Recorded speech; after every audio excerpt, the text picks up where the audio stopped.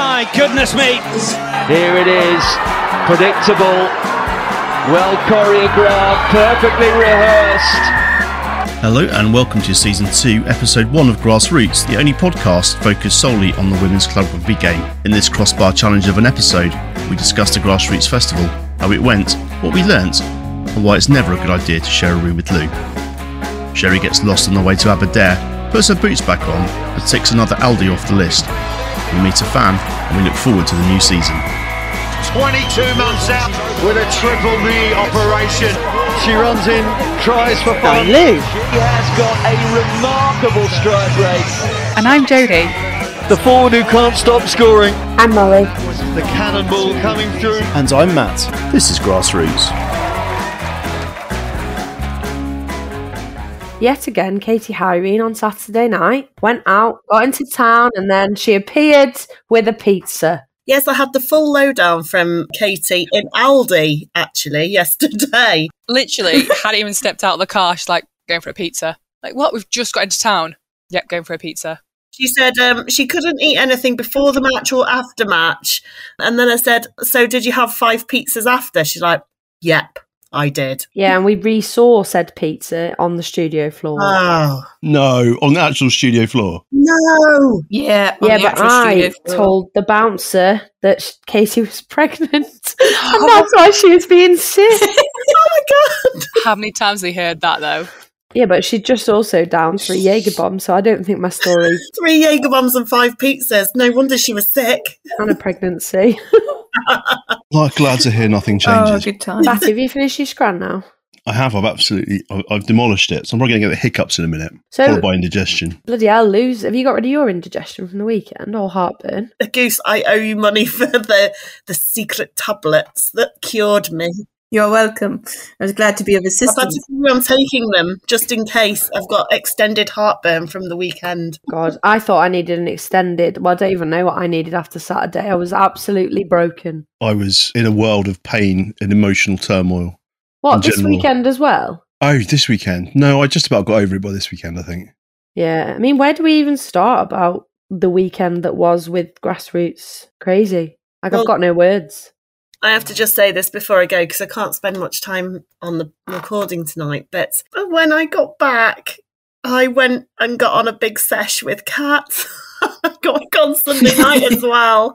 Was that to detox from shares? The difference was that I'd only drunk at the weekend and not played rugby. So I was only battling multiple hangovers. I wasn't battling multiple hangovers and injuries and general rugby bust. So, yeah. It's difficult to know where to start, isn't it? I guess, what were your expectations before going, Molly, when you kind of got in the car on Friday at 5 o'clock and still managed to beat us to Devon, even though we left at 5 hours earlier?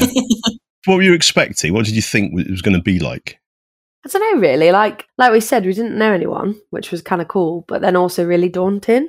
And then you shafted me with Q&A, so I was nervous about that. But then I was like, oh, it'll be fine. There'll only be like 10 people in there. I don't really know, like, all the pod people seemed really cool, but I didn't get excited until we actually woke up on Saturday morning after eating lasagna at 11:20 at night. But yeah, like, I was excited, but definitely apprehensive because we don't really see anyone else. We just talk to our screens, don't we?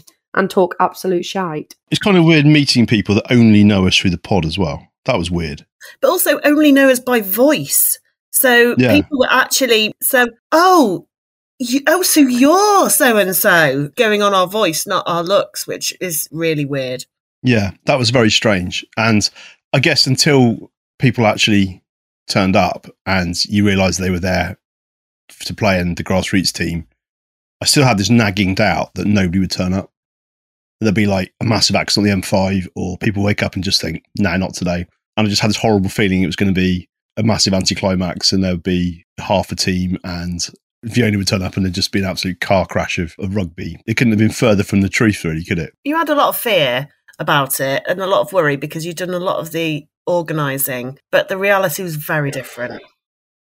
Yeah, I think I was just like blown away when we arrived. I mean, like, my favourite moment was Sarah seeing us when we arrived and then saying bye to us when we left, because it was just like we'd known each other for years and we were just, yeah, it was crazy. Like, she was like, Matt, Lou, Jodie, like, you're all here. But What a fucking weekend, guys. I don't, like Lou said, I don't know if I was more broken from the hangover or the rugby or both, but the emotional, everything we'd done. And Matt, I know he said it on Saturday while you were lap dancing random people. It was just kind of like, oh my God, we did it. Like, we started out in a pub talking about shite. We continue to talk about shite on the podcast and people want to listen, and we cover like really difficult issues, but we also cover really funny stuff and people want to listen to it. And some people, that's their favourite part of the week when they get the pod come out, and I just think that's pretty cool. Yeah, absolutely. I think until you actually see their faces, it's hard to believe that you've actually got listeners other than the people that you know that listen. And obviously we get the odd message, and there's been some really great feedback to the pod over the year or so. But to actually see people's faces, and actually also the other cool thing I found was that everyone's a rugby person, everyone's a player or interested in the sport in some capacity. Just seeing the people there with our shirts on, representing a team that we just invented as an idea, playing against an actual rugby team in an actual rugby club. And then, seeing Launceston turn up in the kit that they got because of our podcast, and meeting all those girls and their coaches, and just everybody being so just up for a great day of rugby. That was really special. And I think, again, the actual quality of the rugby was outrageous, given our team had never played together before. I mean, we hadn't even met each other. We looked like we met each other an hour before the kickoff. It was crazy. We could have been dog shit as well, but we really weren't. No. Like, we were, it was just really good to know that the people were outside on your shoulder. And the only thing that you had in common is that we all talk or listen on the pod, and we had the same kit on. Yeah, apart from the ground being fucking rock hard, and the heat, it was very, very hot. It was emotionally draining though after, when you think back to it, think, oh my God, we achieved all of this, and it was just started out in the Rifleman or wherever it was.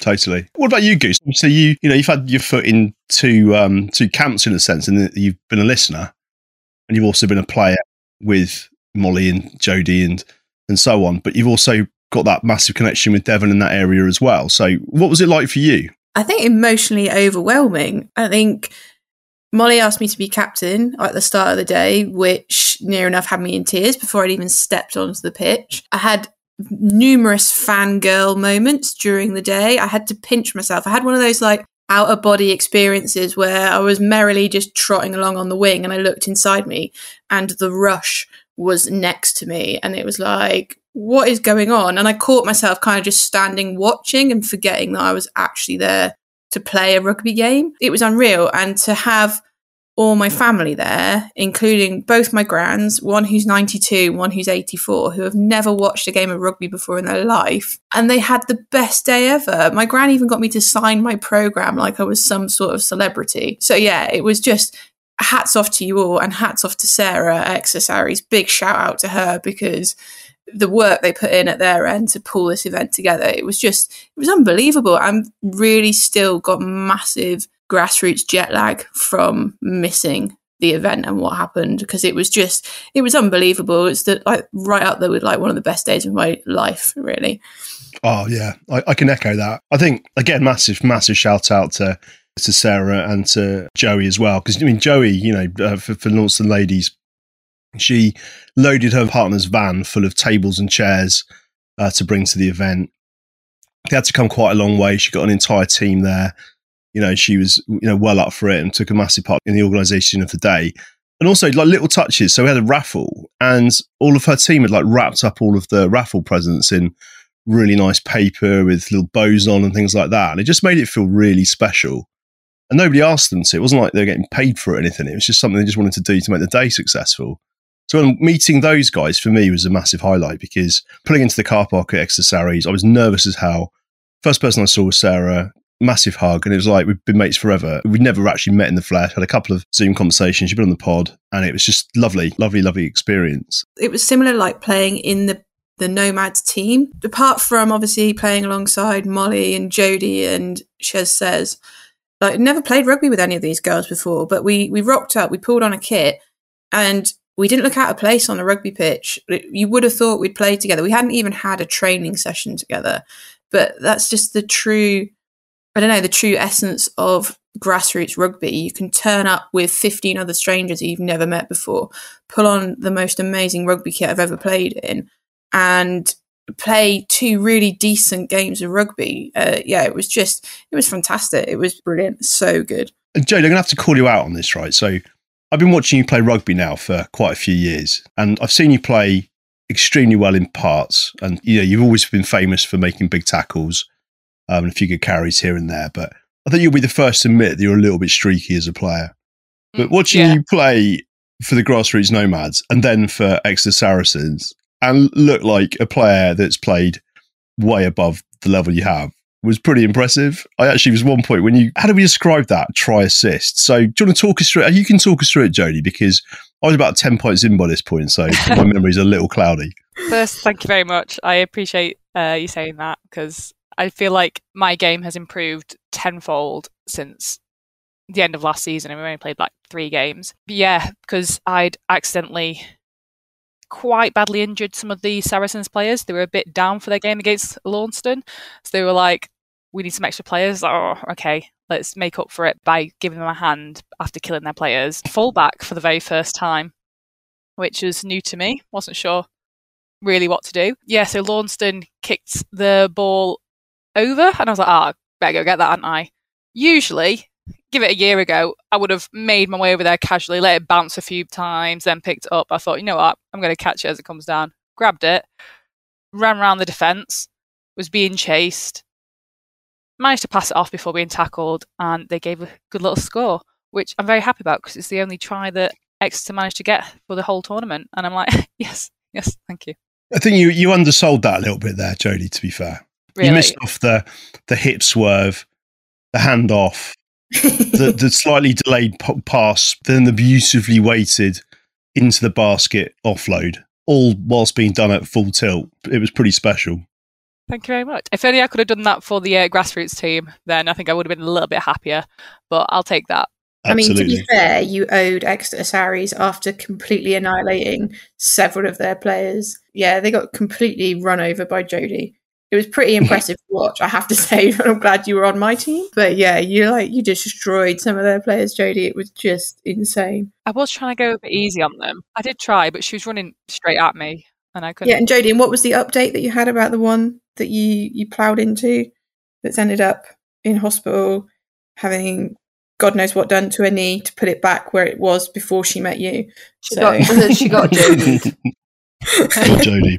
And normally when people get Jodie, they don't end up in quite so much pain. Sometimes they end up with a smile on their face, to be fair, but just getting Jodie on the rugby pitch is not a pleasant experience. I do kind of feel a bit bad because we went down to Exeter. They spent loads of time and effort putting on an amazing day. The aftermath of the day and the night was going to take some tidying up, let's be honest. And we inadvertently ruined a couple of their squad members for the start of the season. So Exeter, we're really sorry, but thanks.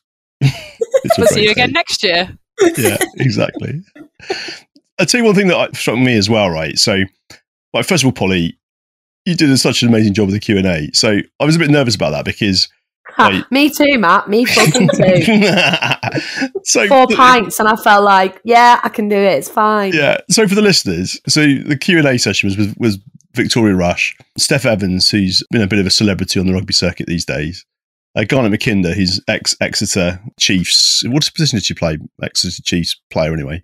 He was in the back. And then we gave Fiona Brunt, 30 seconds notice, something like that? I kind of might have slipped my mind, possibly, to tell her that we planned to involve her in the panel conversation. And we just literally hoiked her out of a chair and put her on a stool. And there's probably, getting on for 100 people in the room. It was just really fun. It was like a really good session. And what I expected to happen was there'd be a few questions, like it would fizzle out a little bit. But actually, it was like full of banter, wasn't it? It was really good.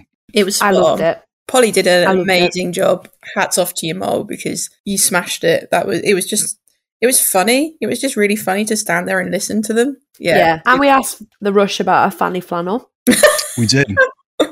But her shower etiquette's pretty good, isn't it? Yeah. Although I don't know if she actually showered after our game, which is a bit concerning. She did shower, but inside her. I didn't ask Steph whether she had any face masks that we could have borrowed whilst we were in the shower. Oh, yeah. But yeah, no, it was really good, and I thought there was some really good questions, and they were great, weren't they? All of them. And Fiona really embraced it, even though she was bullied into it. But we definitely need to do more of them. Definitely. I'd definitely say to any players out there listening that if your club's given the option to do one of these sessions with the No Women No Try gang, get involved. If there's an opportunity to go to a different club and take part in it, it's well worth the money. They're really, really good sessions. It's great to meet these people that are doing such a great job in the game to not just spread the word, but actually grow it as well. So, Matt, in terms of obviously your organisational skills, because I feel like no one ever asks you about how you feel about things, what was the most challenging thing about organising the Grassroots Day? That's a great question. I know I'm a pro now. What can I say? You are a pro, yeah. I think it was tempering the ambition to try and do something amazing with making sure something was practically going to work and also like commercially viable. I think that was quite challenging at one point where we realised that putting on a day like this is great, but it's not for free. And if people hadn't turned up, or if the facilities hadn't been great, or the weather had been really poor or something like that, then it could have been a bit of a damp squib, quite literally. But also the impact would have been on Exeter more than everybody else. And that I found that really challenging because there's a lot of pushback from their committee initially. They're really unsure about it because, you know, we hear this in clubs all the time. They put on events in the past. People haven't turned up. People haven't bought tickets. People have left really early and gone into town, that kind of stuff. So they were naturally quite reluctant to put anything behind it. So we kind of persuaded them, and I had a session, a Zoom conversation with their committee and so on. And I felt a lot of pressure, to make sure that it works. But beyond that, nothing really. I think, Sarah did the heavy lifting.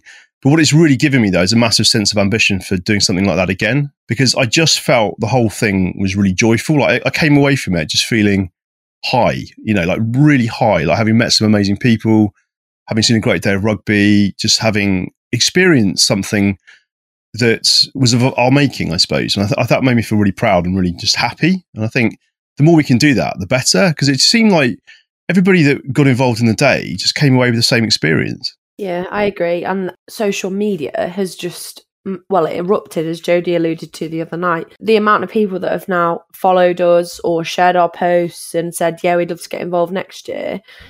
It's a really safe space because we're not trying to be an elite tournament. And that's sometimes what you get when you go to sevens or go to tens or things like that over the summer. And I think it gave everyone an opportunity. Like, everyone played, everyone enjoyed it. We had the crossbar challenge at the end. It was just really, really inclusive. And if people wanted to get drunk, they could get drunk. And if they didn't, they could just watch Matt get drunk. And it was, I just thought it was a really positive day. And Lou, I know you've got to go in a second, but watching, what was it like? I just feel like it was a little bit of a different experience for me than it was for you guys, because obviously I didn't have as much input in the organisation of it, for obvious reasons. Just started a new business and didn't really have an awful lot of time. So I kind of just felt like I just rocked up and was there to have a great time. But I know I'm involved in it, obviously, and I felt very much included. Honestly, I got the same feeling as Matt and Sherry and everybody else just sort of driving to Exeter Saris 5 minutes before we got there, half an hour before we got there, just like, wow, can't believe this is actually happening. From just what started as just chatting shit round the table with a pint in a random pub about things we're really passionate about, rugby, and now this. What the heck? It just like seeing this enormous thing that's happened from, I don't even know where. So from a spectator point of view, obviously I didn't play rugby. I wanted to, but also it was ridiculously hot and the lager was very cold. So just was astounded by the quality of the rugby. And like you said, Molly, rugby players who've never met before, never played before, you literally met within a few minutes, put some shirts on, got on the pitch, played rugby. Wow. You just kind of gelled. And it was really fun rugby to watch. There were lots of fun bits about it as well. It wasn't taken too seriously. So it was taken seriously, as in the rugby part, but also there was a jug of lager being carried on for hydration purposes, and the refs took some conversion kicks, which didn't go over, but it was a bit of fun. And she still gave the conversion though, didn't she? Oh, yeah, she gave herself the conversion, yeah. So, so it was taken seriously, but not seriously. I just thought everybody was so friendly. There's not many places in your life where you can just turn up to somewhere and chat to anybody and they're really kind and friendly and you can just chat about anything, but you've got a common interest I just find that one of my most favourite things about rugby, actually. Well, life, actually. There's not many places you can go to, and that's the thing. And I just, as sort of a sideline person with the whole organising of it, I just wanted to just say thank you to everybody, the grassroots team, and everybody behind it all. There's been a few very key players in just literally mobilising troops for everything, and I just, wow, just totally blown away. Absolutely. And I just cannot wait for the next one. I don't know how we're going to do it. It's going to be very difficult to try and pull it off and it to be as good, but I think we know what works now. And I think all of the team that played in the grassroots team would be up for another game. I feel like some unfinished business on the pitch as well. Although I do actually blame Fiona Brunt for this, because at 10-all against Launceston in a very physical match, the referee started taking the conversions. If we'd had one conversion, we'd have won and then therefore be unbeaten and all this sort of stuff. But when you see a referee step up to take a conversion, you know, A, it's grassroots, and B, it's a good chance she's going to miss. Yeah, there was no doubt really. But we've got TikTok evidence that we all wanted to carry on, and the Launceston captain and Victoria Rush were the ones that basically deprived us all of the trophy. If we weren't going to play another game, they were going to call it a draw. Has everyone seen Steph Evans' TikTok? Yeah, it's hilarious. Yes. It's amazing. It's so funny because I didn't see that conversation going on, and then I saw it. I was like, "Oh God, that is like That's so grassroots. Epitome of what grassroots is." It is absolutely. Yeah, it was top. I have just got to go, but I just wanted to discuss one very quick thing. Matt, your T-shirt. You guys know what I'm talking about. Just wow. Yeah. That could have probably walked home to Crewe on its own. I don't know what was worse for wear, you or the shirt. I swear to God, it was so bad. Even the flies weren't coming near me. It was even too much. I Even don't for think they them. were, because you got bitten loads. Yeah, on my legs. Oh, yeah, so I couldn't that's go right. near the top half of me. So we went to Westwood Ho to the beach after, and we went for a bit of a swim on the Sunday. When we got back in the car, we opened the doors and were like, It's like a oh wall of my stench. God, what died in here? It wasn't good. The first half of the day was like nervous energy and therefore, you know, getting a bit of a sweat on. And then it was hot and lots of running around and generally walking up and down, a bit more sweat. And then might have been a bit of dad dancing. I haven't seen any video evidence, but I'm going to take your word for it. I then tried to down a pint of elderflower cider out of a watering can. Yeah, Most of then it the went beer all over my sweats. t-shirt. But actually, Yeah. not Beer much of that sweats. cider went in Yeah. your mouth. It basically went over your head, your hair, No. your T-shirt, everywhere. It was like that scene in Something About Mary, basically, my hair as well. Thankfully with cider. Yeah, it was not a pleasant sight. Not a sexy sport, rugby. One thing I would add as well, actually, I doubt she's listening, even though Victoria said that she was a podcast fan some months ago when she was trying to get free publicity for her documentary. She confessed, when questioned, to never having listened to the podcast. So she did swear that she would listen to it. So if you're listening to this, Victoria, I just want to remind listeners, in preparation for the game, you had to tape up your hand, but I believe you taped up the wrong hand. Yeah, she did, because I was shown a list of fines, and that was one of them, that Victoria actually taped up her wrong hand. Amazing. Excellent. Before Louise goes, can we talk about her snoring? God! Oh God! It's legendary, Lou's snoring. It goes down in myth and legend for years to come. Every that single story. social. Yeah. Any time we have to stay away ever, there's a new story about it. Right. You got no defence. You got no There's no defence. defence. There was zero defence. No. But perhaps if someone had booked a larger Airbnb, then I could have had a room to myself, and then I wouldn't have had to put anyone under. Oh, sorry, Lou. Did you want an ensuite as well? I think In you your need her own accommodation. I don't think it's a case of a separate room.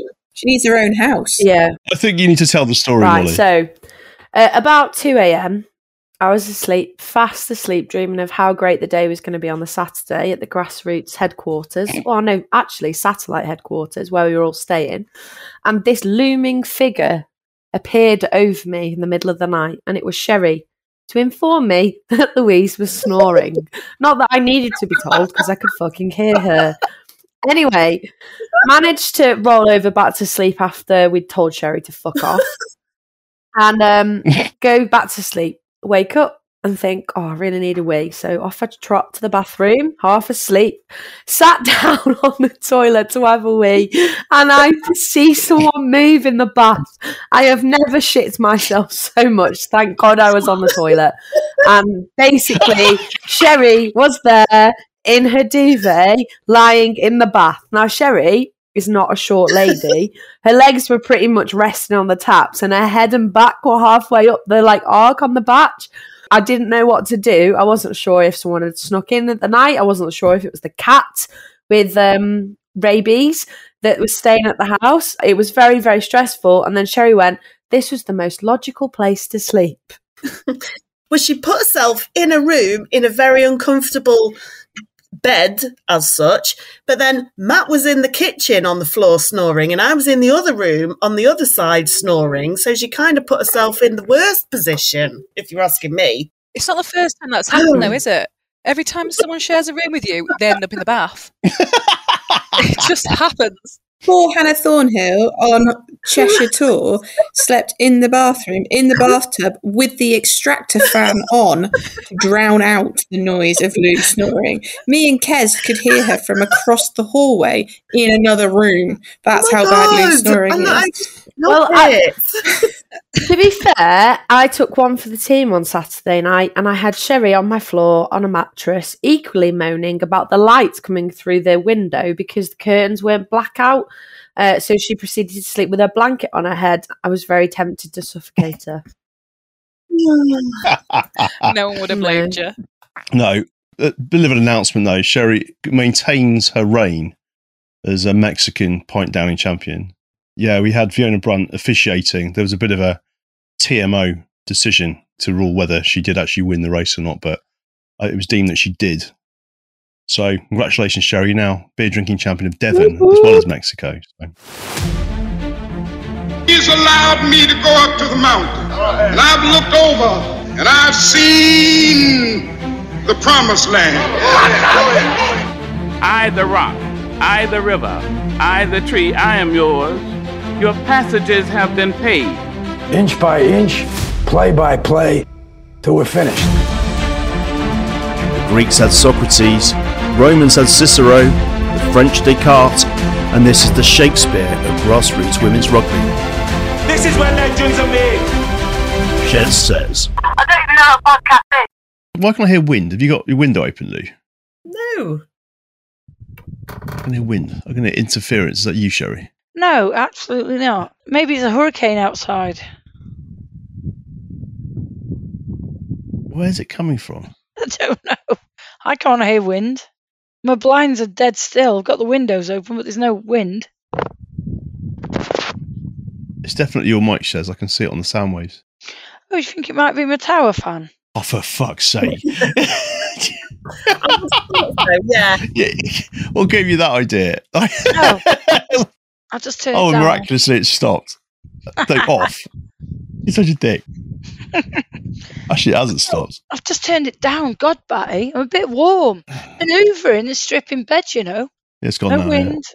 Don't worry about me. I'll just overheat. Not for the first time this week, probably. Probably not. You're right. So how was your wedding anyway? Sounded a bit traumatic. Oh my God, the wedding was fine. The journey was not. Well, the journey was fine. We left here at 9:10, got fuel, got nearly to Cardiff. The wedding was at a place called Aberdare. So the sat-nav said we were 14 miles away. So we got to that point where we've just got off all the main roads and we're about to go up into the valleys, you know, in sheep terrain. We're at that. This massive, great big roundabout. It said, divert, road closed. Just, you know, you really don't need to see yellow signs everywhere. So we follow the diversion. We go up into the valleys. At one point, we're hanging off the edge of a cliff. I don't even know what the hell was going on. We all had to sit on the same side of the car to stay on. It was bad. There were sheep everywhere, napping in the road. Very traumatic. Lots of lycra. Definite, without doubt, it was dogging terrain. They were everywhere. So we followed that for 20 minutes. Now the sat-nav's saying 34 minutes to the wedding. We're like, shit, hell. The wedding's in an hour and a half, and we're thinking, oh, great, we're only going to have an hour to get ready. We go all the way round, through this valley, back down, popped out, back at the same roundabout. Unbelievable. So the sat-nav goes back to 14 minutes. So we follow the other diversion. So we go up this other valley, same scenario, doggers, lycra, cyclists, all sorts of craziness, sheep everywhere. 20 minutes, so that sat-nav goes back to 34 minutes, all the way around for 20 minutes, through all these bushes, back on another cliff, down, same roundabout. Unbelievable. Sat-nav goes back to 14 minutes. By this time now, we've got probably 50 minutes to get ready for the wedding. So we stop. I said to this workman, this is not okay. We are at a wedding in an hour. We've still got to get to the hotel and get ready. And he said, oh, in times like this, love, I would do the Welsh accent, but I can't. You turn the sat-nav off and you just follow these yellow signs with a black dot on, and that takes you back to a main route. Did you know that? Is that normal? Because he said it like everyone knew that. And there was 3 of us in the car. We all drove.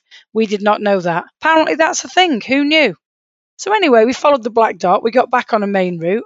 I ring the hotel to explain to the woman, you need to have the key ready. We thought that the hotel that we were staying at was 5 minutes from the wedding. Fail.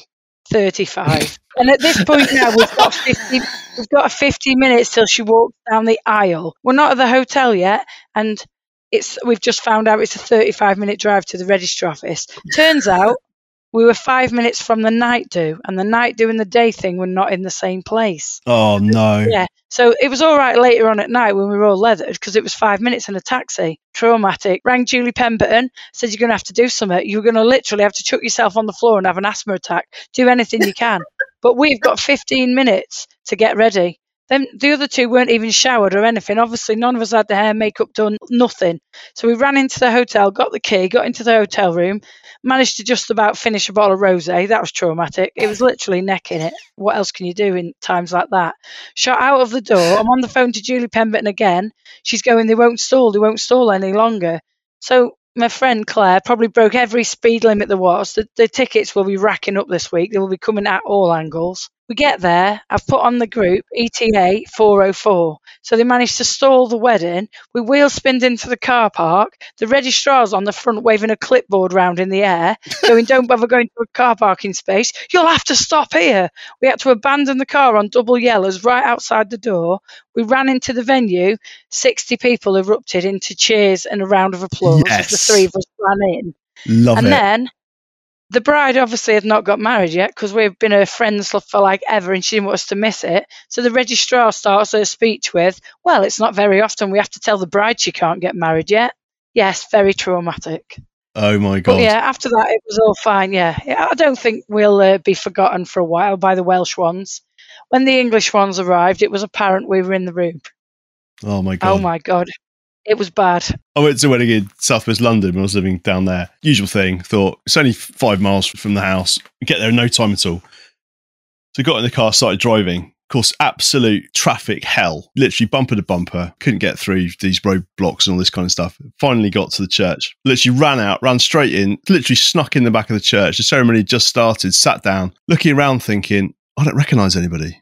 And then suddenly struck me that it was the wrong wedding. We just literally walked in and sat down in the wrong wedding, and there was actually another church about half a mile up the road. Literally just had to sneak back out without anybody seeing us. Well, obviously they did this. Less traumatic. Back in traffic, up the road, walked in just as they were sort of saying I do. Bit of a clap, bit of a sing-song, out we went. It's like, oh no, that was a nightmare. Oh my God. Not good. Martin's answer was, you should have left earlier. The wedding was at 4 o'clock. We left at 9:10. Jesus Christ. I don't know what went wrong there. No. But there was no traffic. It was really good. There was like a DJ, but the DJ was also a singer, but he was really good, you know, because Welsh are good at singing, aren't they? So we got up and did a load of singing, and then afterwards it was just dancing and stuff. And awesome. Good to hear it. After the traumatic journey with the sheep. I think traumatic journeys seem to figure in your life quite a bit at the moment, Shez, don't they? Well, the journey to Exeter wasn't traumatic, Batty, if that's what you're getting at. Oh, it flipping was. Not for me. I had a lovely time. Well, apart from forgetting my gin, that was traumatic. So first of all, you forgot your booze. Then you couldn't quite get your suitcase in the car. Then you insisted on trying to play Tom Jones or the pop quiz all the way down. And then just as we're getting there, after like 5 hours in the car, you wanted us to detour to a completely different town just so you could go to a different Aldi. I think you'll find you bought some stock as well. I think you'll find we were getting you a drinking vessel with. But I could have got my booze anywhere. I wasn't fixated on going to Aldi. I could have literally gone to a corner shop. But I'm working through a list. And I hadn't been to that one. I had not been to the Columpton Aldi. But I have now. That one's crossed off. Yeah. It's crossed off my list as well. And the Thank you. staff are very nice. Hopefully for the rest of my Very life. friendly. They were very friendly. It was never on my list. I don't have a list like that. Remember the man in Lycra on the way in? He was nice. Remember that? The cyclist stood there. You said he was a weirdo. No, I didn't actually say he was a weirdo. What I actually said was, what the fuck has he come as? That's what I said. It's basically the same thing. Well, whatever it was that you said it very loud, and we were all like, oh my God, I can't. Yeah, well, you turned up wearing a Manscaped t-shirt. It said your balls will thank you. My balls will thank you Manscaped t-shirt and a big spiky wig, and you were saying he looked like the weirdo. Yeah, he said, I'm so glad I witnessed that interaction. Not entirely sure what he was talking about, but he was very entertained. It was something about trying to get 7 bottles of wine without a trolley. Oh my God. So how was your experience of Exeter then, Sherry, overall? How did you enjoy the grassroots rugby day? Yeah, it was good. It was really hot. We should have drank more. We didn't drink enough alcohol in the day. That's where we failed. But it was good. Yeah, it was really good to see everyone having a good time. It was. You got to meet some celebrities as well? Yeah, Mrs. T. She's really nice. She's a legend. She's lovely. I hear you also told Steph Evans the baby's arm story. Is this true? Yes, in depth. And she said that any mother without a baby's arm is like basically boring. She totally agreed with me. It wasn't a fail on my part. It's quite normal where she comes from. I'll make sure next time I see her, I'll ask her. No, that'd be weird. I won't ask her, actually. That'd be weird. So, Sherry, as you're walking on the pitch with a load of randoms, it must have been quite weird being... That's normal to me.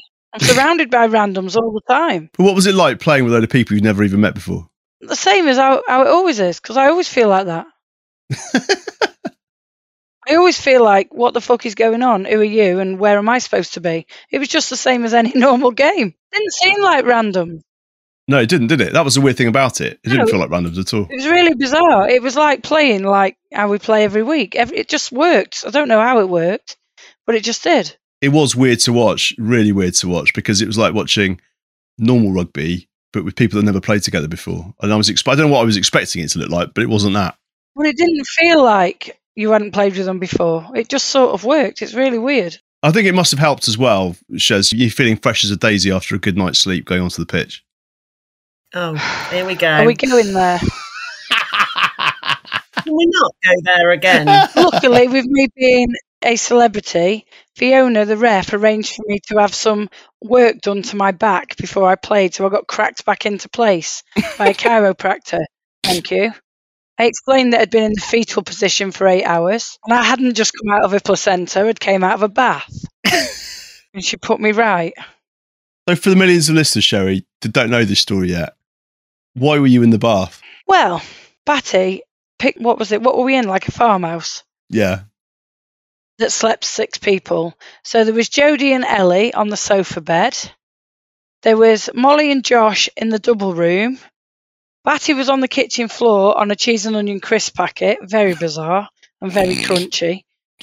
So Lou and I had the 2 single beds. Lou did warn me. I'll just warn you, I snore when I've had a drink. There's like snoring, and then there's what Lou does. Frightening. We're talking cracking foundations. My mattress was vibrating. I actually thought I took the baby's arm with me by mistake. I couldn't take it. So after an hour of like holding onto the mattress to not be thrown onto the floor by the vibrations, and then an hour pacing up and down the corridors trying to find a place anywhere that I could possibly drag my mattress to, there wasn't anywhere. And then half an hour contemplating a slow, painful death for Louise, going back into to the kitchen to see how many sharp knives there were and to see how high up we were and could I get Lou out the window. The only option was to make a bed with my quilt in the bath. I'm 5'10", the bath was about 3'2". So basically, yeah, I'm about 2 foot wide. The bath was half a foot wide, so it was not pretty. So I was in the fetal position. It's more of a trough than a bath, wasn't it? Yeah, exactly. It was more like, them things that cows drink out of. So I was in the fetal position, in the bath, with nothing underneath me than a quilt that was as thin as a tissue, with a tiny little towel on top of me, and the shower curtain drawn round. I'd like to say I was in and out of naps, but I wasn't in and out of naps because I didn't actually sleep. I was just praying that I could get some sleep. And then woken by Polly Latham going, "Who the fuck is that in the bath?" Because my feet were sticking out the end, hanging over the bog when she came in for a do at 3 a.m. Oh, I forgot the part where I went into Molly's room. Molly and Josh were there in the pitch black. I knew they were there, but I couldn't see them. Stood over the top of Polly, just checking if she was actually asleep because I was going to tell her how traumatised Louise had me. And then Polly sprang up in the air because she sensed me there and started screaming, "Fuck me, I thought it was Squirrelgate." Well, never mind Squirrelgate. Josh was sleeping naked and you didn't even notice. Yeah, well, luckily it was pitch black. I couldn't see anything. I just knew Molly was there below where I was standing. She obviously sensed me. She thought I was a squirrel. I love the way that the first thing she thinks you are is a squirrel. That wouldn't be the first thing that came to my head. So after that, I just went and got back in the bath. There was nothing else for it. I felt like I'd had a session with Pim and Pam in the morning. I had to get helped out of the bath. I feel like I've relived birth. Sherry, one thing's for sure. You're not a complainer, are you? I mean, you don't like to mention these things. You keep it to yourself. Batty asked me. I must say, the next day, it was pretty funny because you were in such a state. Like, you were both cross and tired and emotional and, like, properly beaten up. I'd had next to no sleep either. I felt like you'd already played rugby. Yeah, my crisp packet was fine if I managed to stay on it, but it was half as wide as I am. So every time I moved, I fell onto it. If I moved at all, I'd literally slide off it onto the linoleum floor. It wasn't very comfortable. I think we need to rethink the sleeping arrangements for Grassroots 2. Yeah, Grassroots 2, I think we need to upgrade. Yeah. Should we start like putting a few quid in the pot, left, right and centre and get some at high end? But I'm thinking swimming pool and jacuzzi. As a minimum. Private bar. Yeah. Yeah. A special Private soundproof booth for Reed to sleep in. I'm going to sew some tennis balls to the back of her pyjamas.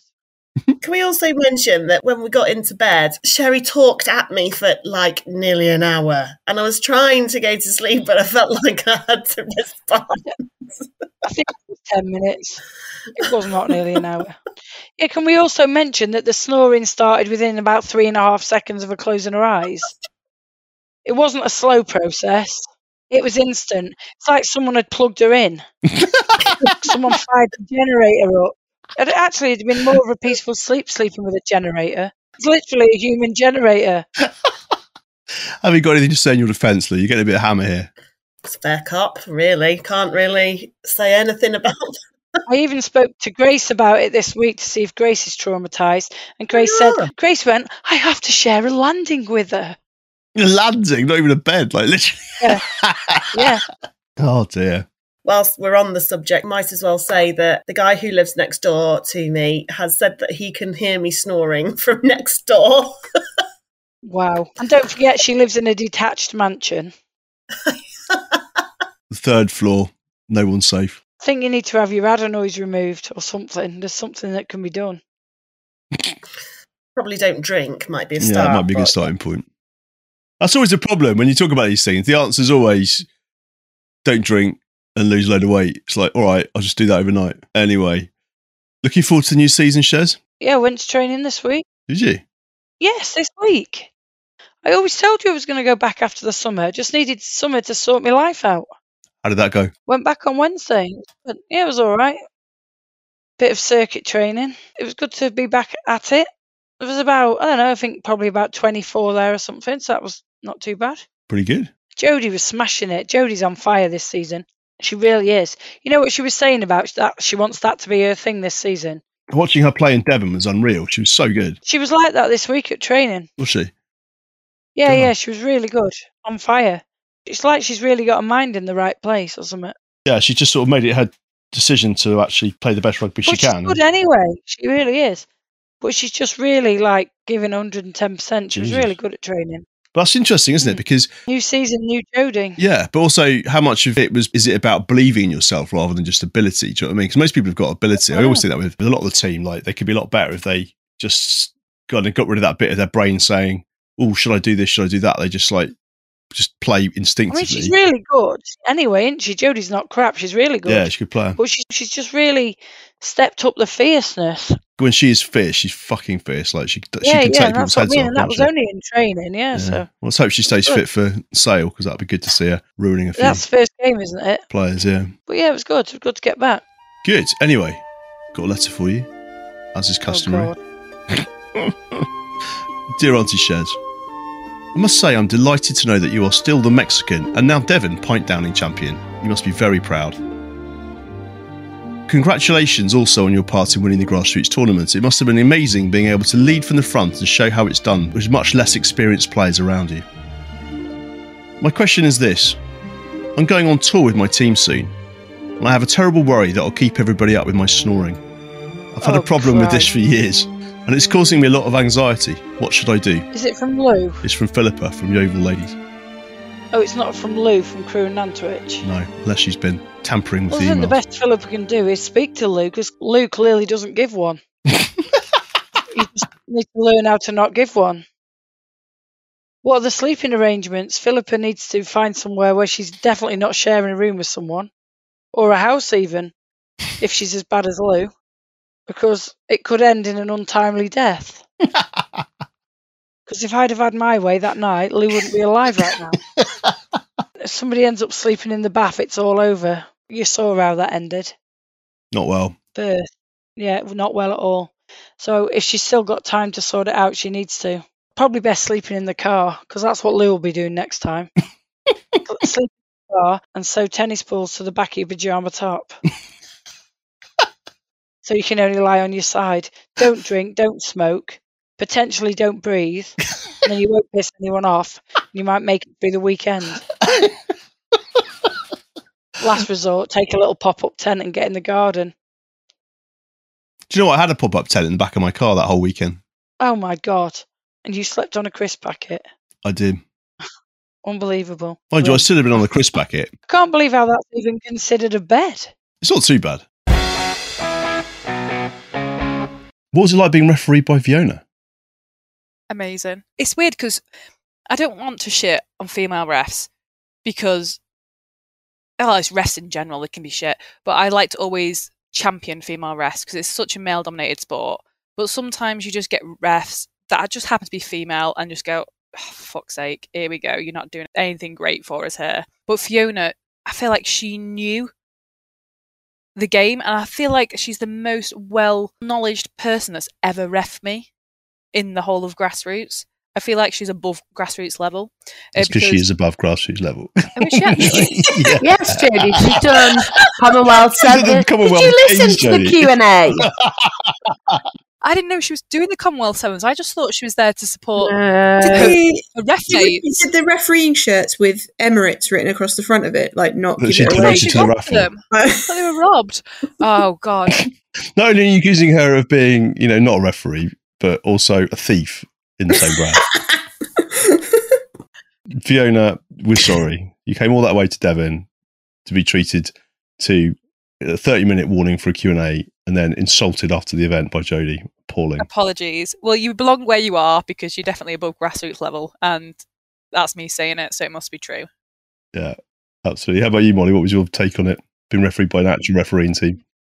Apart from pissing me off saying I didn't release the ball and Victoria Rush having to calm me down because she equally thought that I released the ball, we both decided to give Fiona a bit of lip, which is quite out of character for me.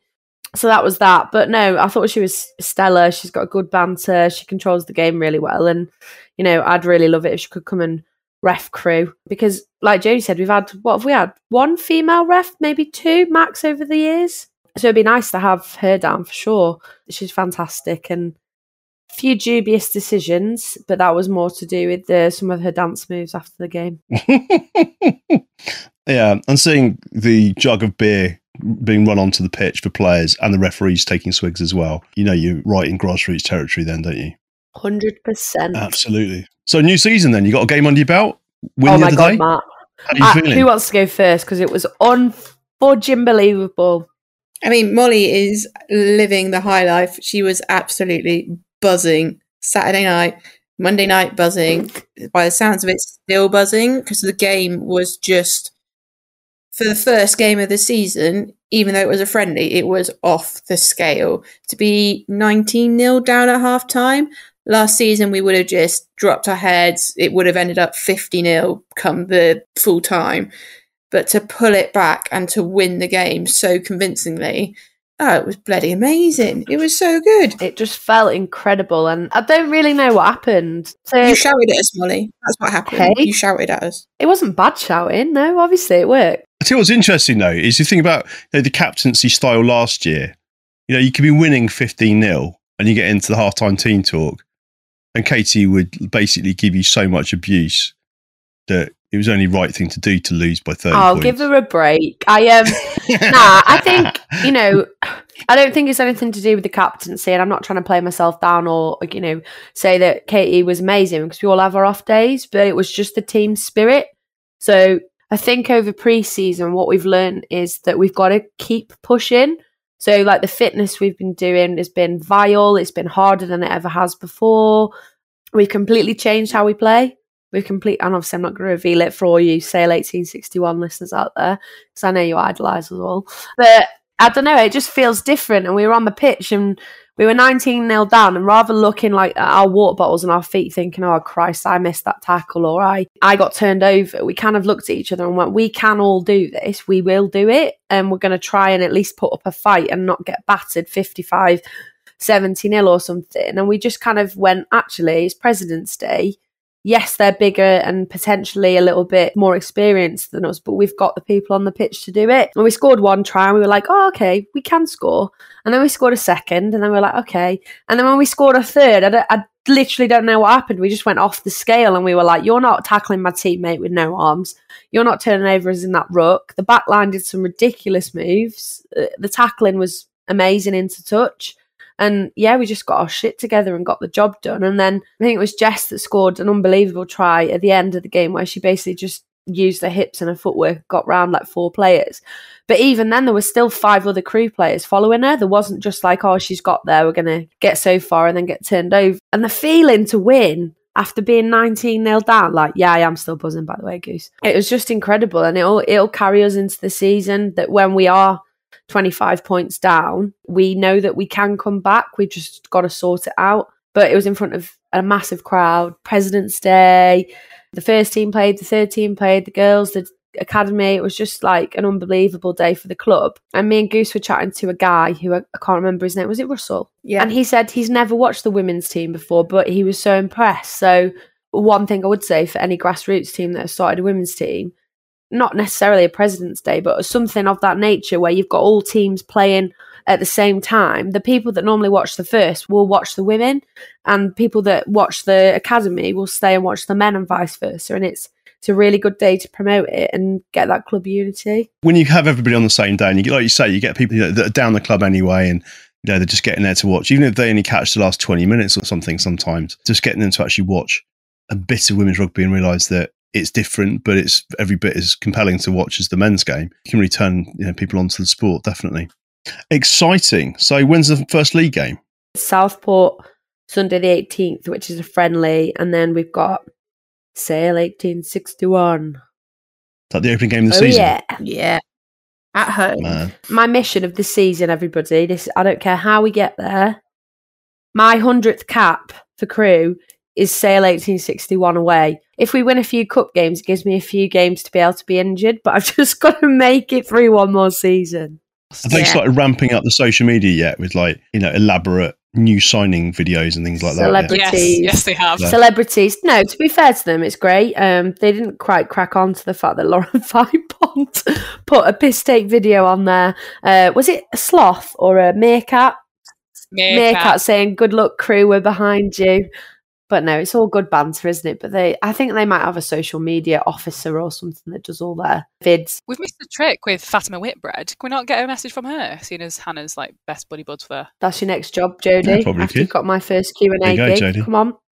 Oh, we should have got some from the Rush from that when we were down there, shouldn't we? Oh, we missed a few. Man. I'm sure. Well, can we not speak to them? I'm sure Fiona would do one for us, wouldn't she? Yeah. Fiona would, definitely. And Steph. Yeah. Or Garnet even. I reckon anyone would. I reckon we're well in there with the celebs now. Damn it. We'll have to remember that next time we do something like that. Just literally get a bank of them for years and years worth. So we can just keep literally pushing them. Yeah, a couple out every year. So people think we're really on it with the social media and we're popular as a team rather than just some little place in South Cheshire. I'm joined today by Nick. Nick has been following us on Twitter, and we've had a few email exchanges over the last couple of months, and actually came down to Exeter the other day to watch the proceedings. And I thought I'd invite you on the podcast today to get a different perspective on women's rugby. So welcome along to the podcast, Nick. Hi, thank you very much. Great to be here. I guess first questions first, really, Nick. Tell me a little bit about yourself and how you got into supporting and watching women's rugby. It's probably a recent thing, really. Growing up where I did, rural, edge of the New Forest, little village, and we just didn't come across rugby at all. I knew there was a sport with a strange shaped ball, and that was about all I knew until I was 30. And I was on a work trip, actually, and ended up in the pub on a Saturday afternoon with my colleagues who were big rugby fans, and the Men's World Cup was being shown, and it was a pools stage, so we sat in the pub and watched about 3 matches on the trot. I sort of said to them, well, I don't know anything about rugby, I've never watched it before, I don't know anything, and they spent the afternoon explaining it to me, what was happening and why and how it all worked, and I was blown away. I was hooked by the end of the afternoon. That was it. And I've loved it ever since, basically. My husband, also growing up in the sort of same area, had never been exposed to rugby either. It just didn't happen in our schools, not for boys or girls. And he wasn't interested. I came home raving about this amazing sport, and he wasn't interested until about a year later, and we were on this once-in-a-lifetime holiday to Australia and New Zealand, and we were driving around in a camper van looking for somewhere to stop for the night and somewhere to eat, and we came across this tiny little one-horse town, and it was like a ghost town. There's nobody about. Everything was shut up, lights off, not a soul in sight, and we're thinking, okay, this is a bit creepy. Noticed a neon sign down the road, and it was a pub, so we sort of thought, well, maybe we'll get some luck in there. Walked in, and the whole town was basically in this little pub because there was a test match on between Australia and the All Blacks, and they welcomed us in and, you know, made space for us, and we had a lovely meal and lots of beer and sat, chatted, watched the rugby, and had just had the most amazing night. And then Steve was hooked on the rugby as well. So yeah, we sort of came to it a bit late, really, and we've been big fans ever since. And we sort of only really watched it on TV, sort of your Six Nations and your international matches, never really got into the sort of men's league stuff or anything like that. And we were given some tickets to go to Twickenham probably about 10 years ago, and just had the most amazing time. We saw a couple of autumn internationals, and the second one was England versus the All Blacks. So Steve was made up because he loves the All Blacks after his introduction in New Zealand. And on the same ticket that night was the women's match, the Red Roses against the Black Ferns. Well, we knew nothing about women's rugby at that point, but we thought, well, we can stand out in the cold and wait for the train with a million other people, or we can stay here and watch a second match. Brilliant, you know, what's not to love? And we enjoyed that match more than the men's. Interesting. What is that? We find that the women's rugby tends to be faster on the whole. There's a lot less kicking, you know, the aerial battle that you get in the men's, where it's kind of almost tennis going back and forth, back and forth. I know why they do it, but it's not great to watch, let's face it. Also, the scrums don't collapse nearly so much. It's rare to see a women's scrum end up on the floor, but with every man's scrum, it seems that they have to reset it like 2 or 3 times every time.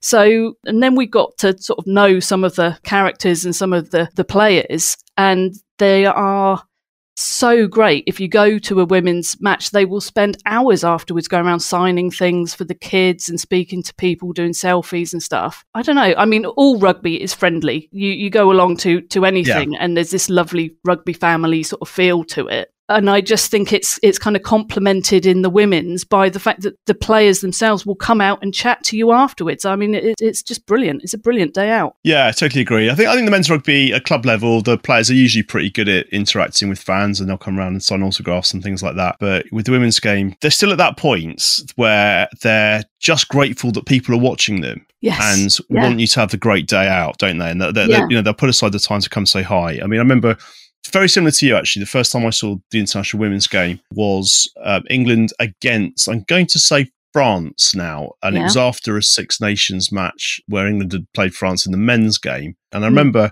waiting around in the stadium, and the players that were coming down from our area to watch the women's game actually bumped into the women's team that were just hanging around outside the stadium when the men's game was on. And they all had great stories to tell of meeting the players, getting photos, really sort of having a really good chat with them. As if it was like a club match, it's almost like they sort of met them in the bar before the match almost, It does stay with you that little bit, doesn't it? Yeah, they just love that people recognise them and want to say hello. It just is that lovely sort of friendly feeling. Totally. Interesting observation as well about the quality of the game, because I think, that's starting to become more noticeable. I think when people switch over from men's to women's, or certainly watch them side by side. What you don't get with the women's game is the massive collisions as much. I mean, they're certainly pretty ferocious. Yeah. The set pieces is less of the focal point, isn't it? Yeah, there's much more played with ball hand, isn't it?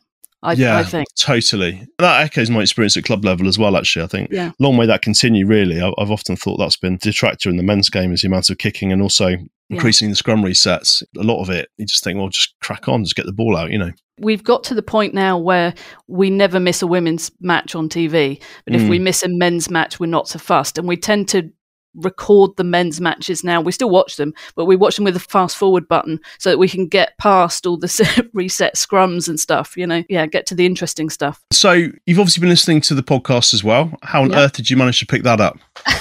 Well, I think it has a lot to do with, I had a bit of an old brick of a phone, and when I finally got around to updating it, it would do all kinds of things like download podcasts and stuff. So I was kind of going through and finding lots of women's rugby pod and things like that, and stumbled across yours. I think it was just as you'd released your first episode. Pure chance, just because I was looking for women's rugby on there.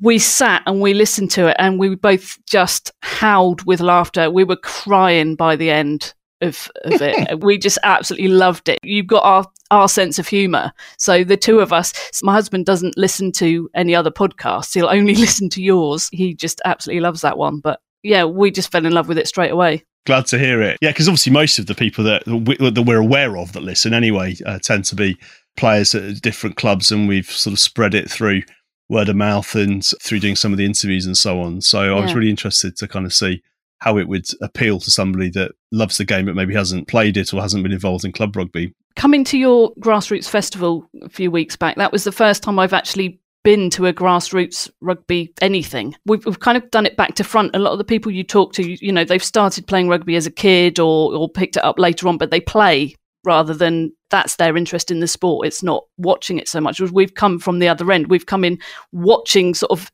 elite top professional rugby, and then we've kind of filtered down to some of the other stuff, the league stuff and the sevens and various other stuff, just because we fell in love with rugby, really. But I feel like I've come at it from the opposite direction to most people that you have on the pod. So you basically, having watched the game at its very best, you've managed to see what the game's like at its very worst.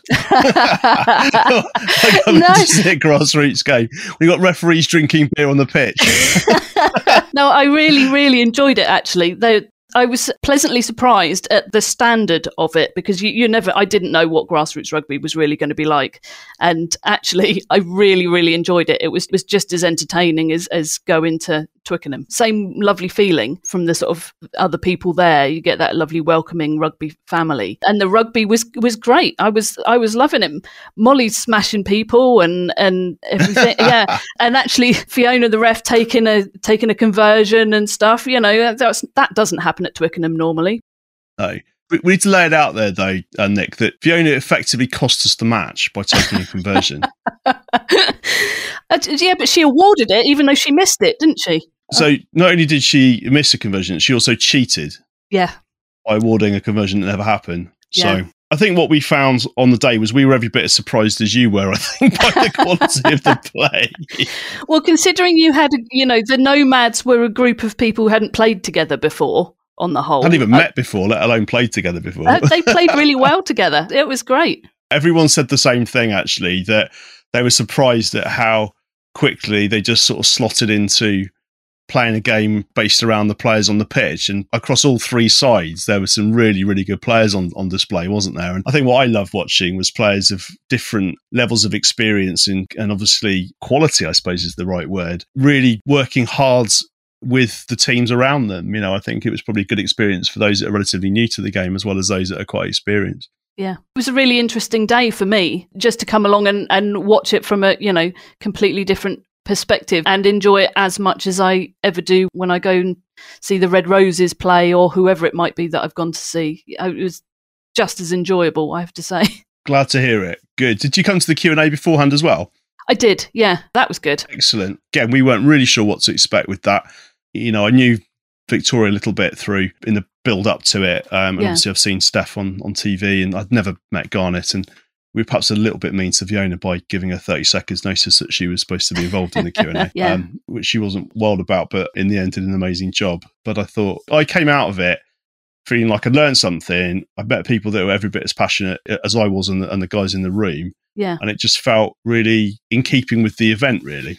Yeah, it was a really good way to start the day, actually, getting everybody sort of thinking about things. And they were all very, very amusing. The whole panel were really entertaining. It made me think about things I hadn't considered before, like you were asking about ways to get grassroots players to go and watch matches so that they might learn a bit more about the game from a outsider's perspective, to understand some of the play that goes on that would help with the coaching. And it hadn't ever occurred to me that maybe just because you're a player you don't watch the sport. That blew my mind. That had never occurred to me that might be the case. I don't know why you wouldn't go when it's so much fun.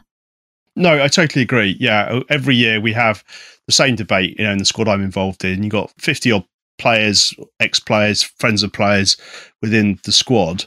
The Six Nations comes around, whether it's men or women, doesn't matter.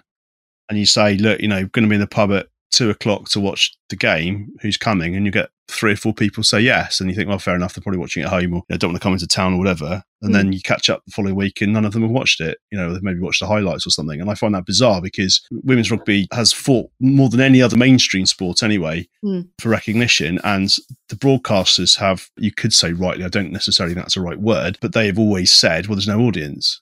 It's like, well, we'll say, yes, there is. But then that audience that you think is there isn't. Yeah. And it's a big ask, I think, anyway, as a massive rugby fan, it's a big ask for people like me who followed the men's game since I was 8 or 9 to double my rugby consummation, to watch an additional type of rugby. You'll watch your game, but really what we need to do is get the people who are interested in it already, playing it already, to actually go and sit in a pub or at home or wherever and watch it, Yeah. I just love it. I mean, the big thing for us as well was, one, we enjoyed the women's game more than the men's, personal preference. But we also got to the point where we kind of thought, why are we spending a fortune trying to get tickets for Twickenham? You can't always get them for the men's matches. They cost a fortune. You're looking at probably on average about 300 quid for the two of us to go to one match, when we're paying 20 quid to watch the Red Roses play an international match. Yeah. And you can always get tickets, and we enjoy it more. So it's kind of a no-brainer, and you make a good full day out of it and go with friends or whatever. But even if you went on your own, the rugby family is so welcoming and so friendly. You never have to worry about being the odd one out or nobody speaking to you or anything like that, because everybody's always friendly. I don't know what we can do to sell it to people, but think if people went once to a match, they would keep going. I think if they moved the season by 2 months, it would make a huge difference. Yeah. One of the things I loved about being in Devon the other week was I was in shorts and t-shirt with a beer in my hand in the sun. Yes. I know it wasn't great for the players. No, the pitch was rock solid. The pitch was a little bit solid. So we might have to factor that in perhaps, and maybe have some kind of ice bath by the side of the pitch for people to cool off in or something. Yeah. But I do think that has a factor, because having stood at Twickenham in -5 to watch England before, you've got to really love the game to go put yourself through that. Right, you have. Yeah, absolutely. And I think if you move the season just by a month or two, just to take a bit more advantage of the warmer weather and the daylight and so on, I think that'll make a big difference. But then, there's a valid argument actually about whether that impacts on other sports. It probably does, but Well, I mean, they have moved the women's Six Nations forward, haven't they? So it's not on at the same time as the men's now. It happens afterwards. So you're looking at around Easter time. And then the weather is usually slightly better. I mean, we've been to that in t-shirts. And it is lovely to be able to go to the rugby with the sun shining and actually not be wearing 17 layers. And you just enjoy it more, don't you, if you're not frozen solid? Totally. And you're based, did you say, in Dorset way? We're just on the edge of the New Forest, so we're kind of halfway between Salisbury and Southampton. How on earth does Shed Says come across to people from the south. She is just a one-of-a-kind character, isn't she? I mean, yeah, she's just as funny no matter where you are, I think. I don't think it matters where you are in the country. It's not a north-south thing, I think. I think Shez is just Shez, and she translates. So she sure does, yeah. She's so idiosyncratic. And I've often wondered that, as I'm from the Isle of Wight myself. I find Shez particularly quite typical of people in this area and their accents and their turn of phrase and so on. And I find that quite funny, but I've often wondered how it translates in other parts of the country. I don't think you get the sort of divides in the same way. I mean, I work closely with someone who originally comes from Burnley and still very much has that strong northern accent and attitude. I think people travel like yourself. You're from the Isle of Wight, but you're with Shez. So, you know, I think people move about more these days, and it doesn't seem to matter so much where the sort of regional differences that probably once had more effect. But I think she's hilarious. I kind of misjudged my timing at the festival, and I sort of thought, I'll have plenty of time after the rugby to come and speak to you guys. And then I realised what the time was, and I needed to get moving back home.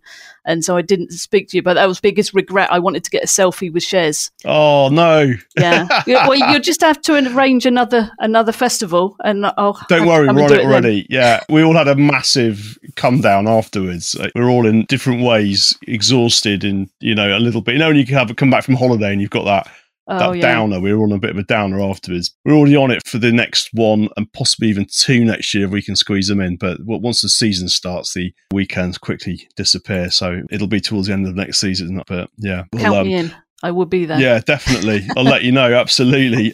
Going back to the podcast then, obviously it's great to chat to somebody that's picked it up the way you have, really. What are the sections of it that you enjoy the most? What are which episode really stood out for you as being really, interesting or made you laugh or whatever? I actually thought the one you did on mental health was extremely powerful. I thought that was really, really well done. I really enjoyed that. When it comes down to us just laughing, well, that's just you guys when you're just having a chat. You usually end up totally on a tangent, miles away from rugby. It doesn't matter. It's just funny. You guys just chatting amongst yourselves. I really actually enjoyed your Fantasy 15. Yeah, I think we're going to bring that back in some guise or another, because we were saying exactly the same thing the other day. That was always really fun. Yeah, I could picture that squad. That'd be so funny.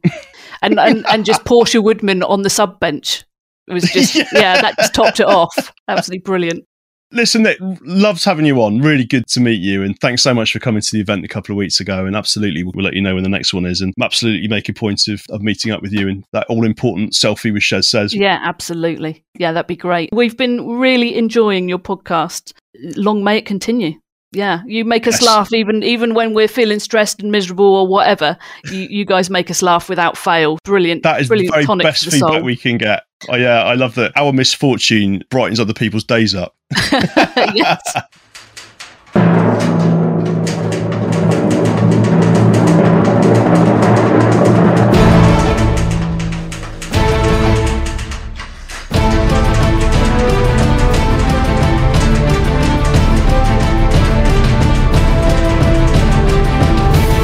This is Grassroots News with Lou. Goose, so obviously, second down on the pod, you passed your probation last time, despite turning up to the podcast wearing a stethoscope as a headset. Sorry. That's all right. Let you off this time. So you got the honourable job this time of doing the news section. So what have you got for us? So no pressure. Goose news. Goose news. Yeah, when you only messaged me about it today whilst I was working, I was like, shit. It's more notice than most people get. True, this is true. Pre-season friendlies are well underway across the board. Social media is alive with rugby coming back to life after the summer break, which is really, really good to see. Obviously, this weekend, we saw England ladies play in their warm-up game against the USA. Shout out to Exeter Saris, who were there to watch the game. I've seen all of your social media pics from that, ladies, which was looking good. Obviously, a big comeback in that game for Claudia MacDonald, who, if people don't know her background and her story, she had a really horrific neck injury a few seasons ago, and it looked like she wasn't going to end up coming back to rugby. So if you want anybody out there looking for some inspiration on just getting your grit and pulling through and aiming for what you want, just take a look at her. She pulled on her England shirt for the first time in a long time in that game, scored 2 tries. And yeah, Who would have thought after she had that horrific injury that she'd be back on a pitch in an England shirt doing what she does best. So that was pretty awesome to see. Season's kicking off in a couple of weeks, and there's yet another Premiership side floating a new women's team. So Leicester Tigers have now got a women's team, which is big news. So there's another Prem team with a women's side. They're starting off not in the Allianz 15s. They're, I want to say Championship 1, but Molly will probably correct me on that. No, Bob she'll on. know better than I do. Bob Was it on. Bob on? Bob on. Excellent. Big shout out to them and all the teams who are going to get the luxury of playing at Welford Road when they get to play Leicester Tiger ladies at home, because that's going to be a mega experience for a lot of grassroots teams out there. So yeah, that's my little roundup of what I've been seeing in the news this week. As I say, seasons are kicking off. Rugby is coming back to life. It's coming out of the summer and we're going back towards cooler climes, muddier pitches, which we all enjoy because it's slightly easier on the joints. So yeah, really looking forward to that. There's my news for the week, Batty, for you. Good job, Goose. What are you looking forward to most, Lucy, for the new season? I don't know. I'm just pumped. I'm like really excited. I hold my hands up. I had a massive mental fog in the game that we played this weekend. I don't know what it was. It got in my own head. It's just one of those things. Every player's been through it. You have a game, something doesn't go right. You just can't. You can't get your head back into it, but you play on because your teammates are there and they support you through it. I'm just really excited now to put that game to rest and just have a cracking season. And the squad we've got this season, I've never seen us so cohesive as we are this season. It's really exciting. I can't really wait to play Sale 1861. I'm like really buzzing for that game. I can't wait for it. Nice one. Looking forward to watching it. Jodie, it's that time again. Knock on, knock off. Yes. The best. So I have gone with an animal theme due Ooh. to the little game we had for our little social. It's not linked to Marry, Shag, Kill on the 6-hour car journey. I'm going to say that'd be a bit weird. Amazing. That'd be a bit weird with an animal theme. Cat, dog, fish. Shag, marry, kill.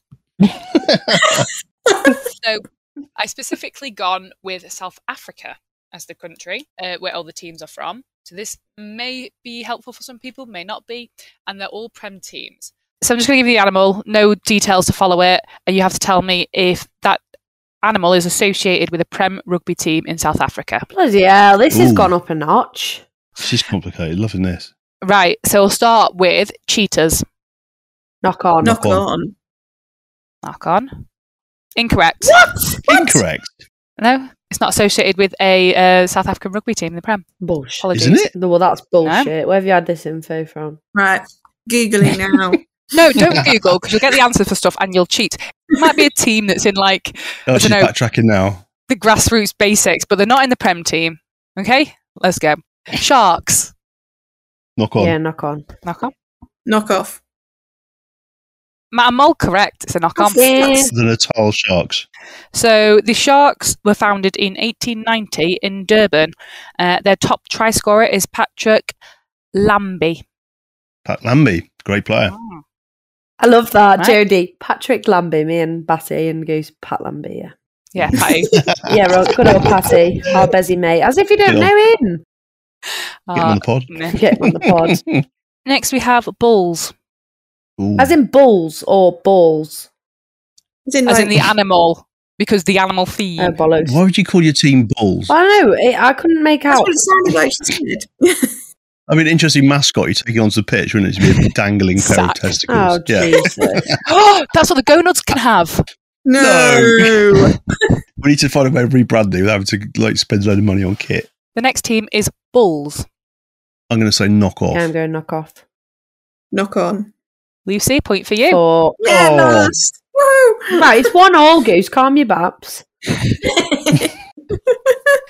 Hello, competitive Polly has come to Oh, play. yeah, I forgot about that. That's the reason we won on Saturday, because I hate fucking losing. So the full name of Bulls is Vodacom Bulls. They were founded in 1938 in Pretoria, and their top scorer is Mornay Stein. Morning Stain. Nice. Okay, Mornay Stein. I don't know these people. Edit where I'm getting it wrong, then put in my best pronunciation. Then we have the Rhinos. Knock Knock off. off. Knock on. Lucy and Moll, point for yourselves. Ah, sucker. How was there no team called the Rhinos in South Africa? Listen, surely that's an obvious one. There was no cheaters. This is not a fair game. Yeah. The sharks, though, which there's not really a land animal in South Africa, but it is what it is. I hope it isn't. And the final one, this is decider between Molly and Lee, so you're going to go the same way, you're going to go opposite ways. Oh, pressure. Lions. Knock on. Knock off. Oh. Knock on. Ooh. Molly, it's a knock on. Does that mean I win? Yes, you've won again. 2 weeks in a row. Get in. I'm not going to lie. I feel like this is the new winning streak now. That's it. If I win at knock on, knock off, we're going to win as crew. That's what it's got to be. Jodie, you got to fix this now every week so that we win at rugby every week, you realise? And it will make me happy as well, because then I can just pretend that I actually know what I'm talking about. Just give her the answers. Do you want some information on the Lions? Hit us. So the full team name is Sigma Lions. They were founded in 1889 in Johannesburg, and their top scorer is Elton Jantjies. Oh, I wanted you to call him Elton John then. I really wanted it to be Elton with his glasses and his piano. Jantjies. Jantjies. Yeah. So yeah, Elton Jantjies. I saw Michael Jackson in South Africa. What the fuck? Random. I did. Okay. From a really long way away, has to be said. When I landed at Johannesburg Airport, he was flying in at the same time. On the next episode of Matt's Random Geography Facts. Yeah. So we also almost got arrested for stealing a life-size cutout of Francois Pienaar from McDonald's in Cape Town. 100% Jodie doesn't know who that is. No. You must know who Francois Pienaar is, Jodie. Isn't he the train guy? The train guy? We're talking about rugby, Doris. TikTok. You don't know who he is? No. Look him up. Okay. Very famous.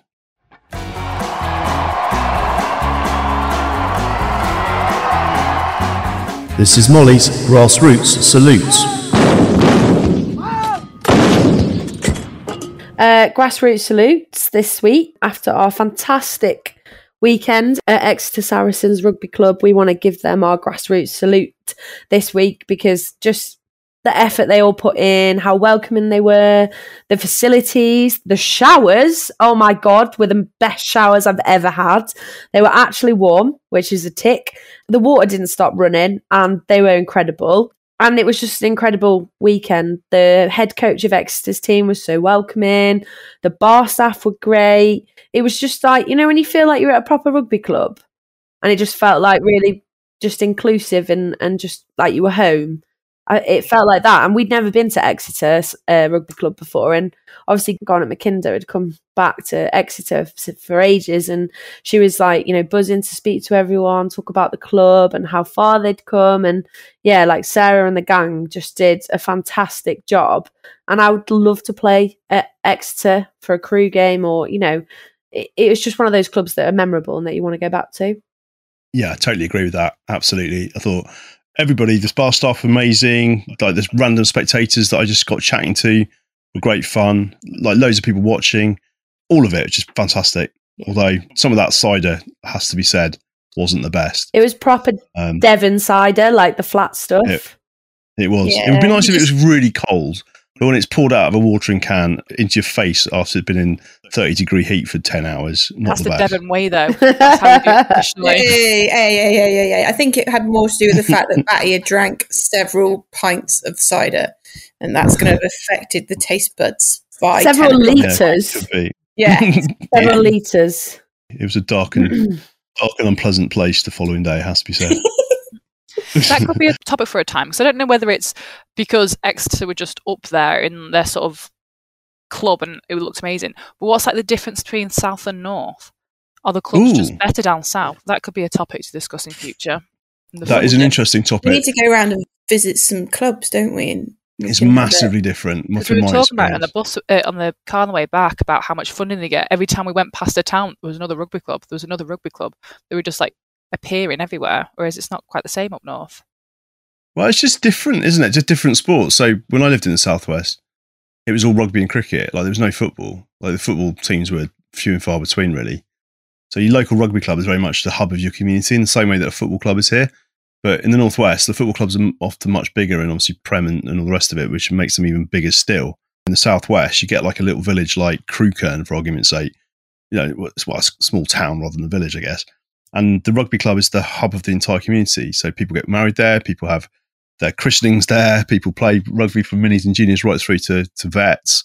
And it's very much a big family environment. And as a result, the quality of the play is quite different. And I don't know, just people are much more, is it fair to say they're friendly? I don't know, because the clubs I've been to in the Northwest, I'm normally there as an opposition coach or player. And therefore, the experience is a bit different perhaps. But I certainly find that culturally, rugby in the South is different to the North. Yeah, the Southwest is like massive agricultural. We're all based around farms and one thing or another, and that's where a lot of like rugby players come from. And yeah, I'm just biased. We are a friendly bunch in the Southwest. It wasn't so much when I was growing up. It wasn't, because women's rugby wasn't such a big thing back then, because we're talking many, many years ago.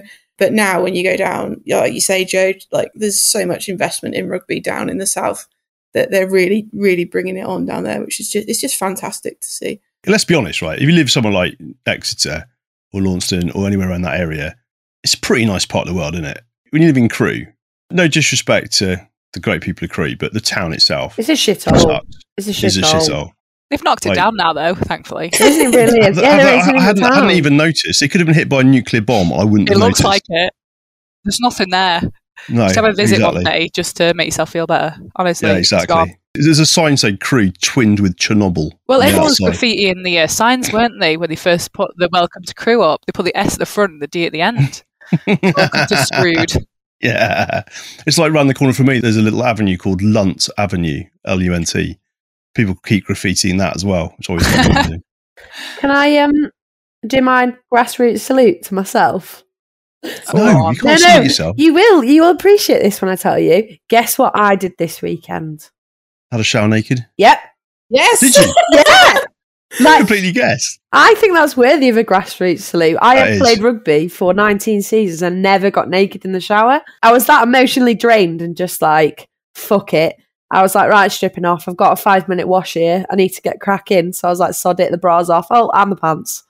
So yeah, it was it. Thanks. Hey! If we win, Latham gets a baps and flaps out. And how was the experience, Molly? Did you feel liberated? Did you feel violated? I felt very cold. When I got into the actual change rooms, I got more of a nip on and felt more cold than when I'd gone into the shower, because our showers aren't shit and not like Exeter's. But I thought that was worthy of a grassroots salute. Thanks, Matt. Definitely. Yeah, you cheered yourself when you got in the shower. I know, but then I was just cheering myself. I was like, my boobs are clapping more than my hands, so I was just like, oh god. Yeah, you need one of these as well for that, I think. Bend over. Awesome. Right, and to wrap us up for the day, we've got a new section. Oh. And it's called Shit My Coach Says. Oh, God. So, Ratty, we could be I was thinking this. What you used to say to us. Right, so we're only going to have one today, all right? But the reason I thought about this was, there was me down in another part of the country that I've never been to before, watching Jarnold, or rather Peppercorn, coach, and listening to like coaches from other clubs that I've never been to before, and they all say the same shit. And I suddenly realised that I also say the same shit. And it suddenly struck me that, does anybody even listen or care what we say? No. No. We all have our little idiosyncrasies and our own little words and phrases we use on the sidelines. And I just thought, as a player, you must hear this shit all the time. It's just the same shit regurgitated over and over again. Yeah, exactly. So what's one thing that one of your coaches says that you just cringe or just think, shut up? Yeah. Does that make sense? Oh, fuck, that used to irritate the piss out of me. So let's give it some context. So how is that used, that? In a patronising, annoying, fuckwit way, like we're all dense. At the end of every sentence, does that make sense? Does that make sense? But then you find yourself as a coach picking up other people. So like, I know that I say, does that make sense? Even though I fucking hate it. That's one that's stuck with me for years, and I really didn't enjoy it, but now I use it, so. Yeah, I can see that. So like, Jodie, you're in from the side and off your feet. Does that make sense? Does it make sense? The thing is, it's pointless saying that because you just nod to shut them up, and then you go to the next person. I don't get what that means. Can you explain that? You go, yeah. And usually it's Sherry. So you're having like a training situation. He's like, does everyone get that? And Sherry's like, no. And then there's like a 20-minute explanation just for Sherry's benefit, by which point everyone's freezing cold. And at the end of it, she still doesn't get it. I get it, because you kind of get people to pay attention. Because when you're coaching, when people are coaching you, you're not really listening. You are maybe, but you're a bit distracted. And when they ask the question, you respond then, you sort of wake yourself up. So I suppose it has its benefits. Totally. Yeah, I think I can definitely go in. I can hear myself saying it sometimes, and I do make myself cringe. Takes one to the face. Catch it first, preferably, and then the drive. Ooh, full in the face. Look at this. Very definition of taking one for the team. Oh my God. That is extraordinary. But the kick lands on the head, and offside is accidental. This is Every Team's Got One. Everybody has got one who is only in it for the social media. No, that's not what they're necessarily in it for. They love the rugby, but everything is about the social media. Social media whore. Yeah. Everything's a photo op.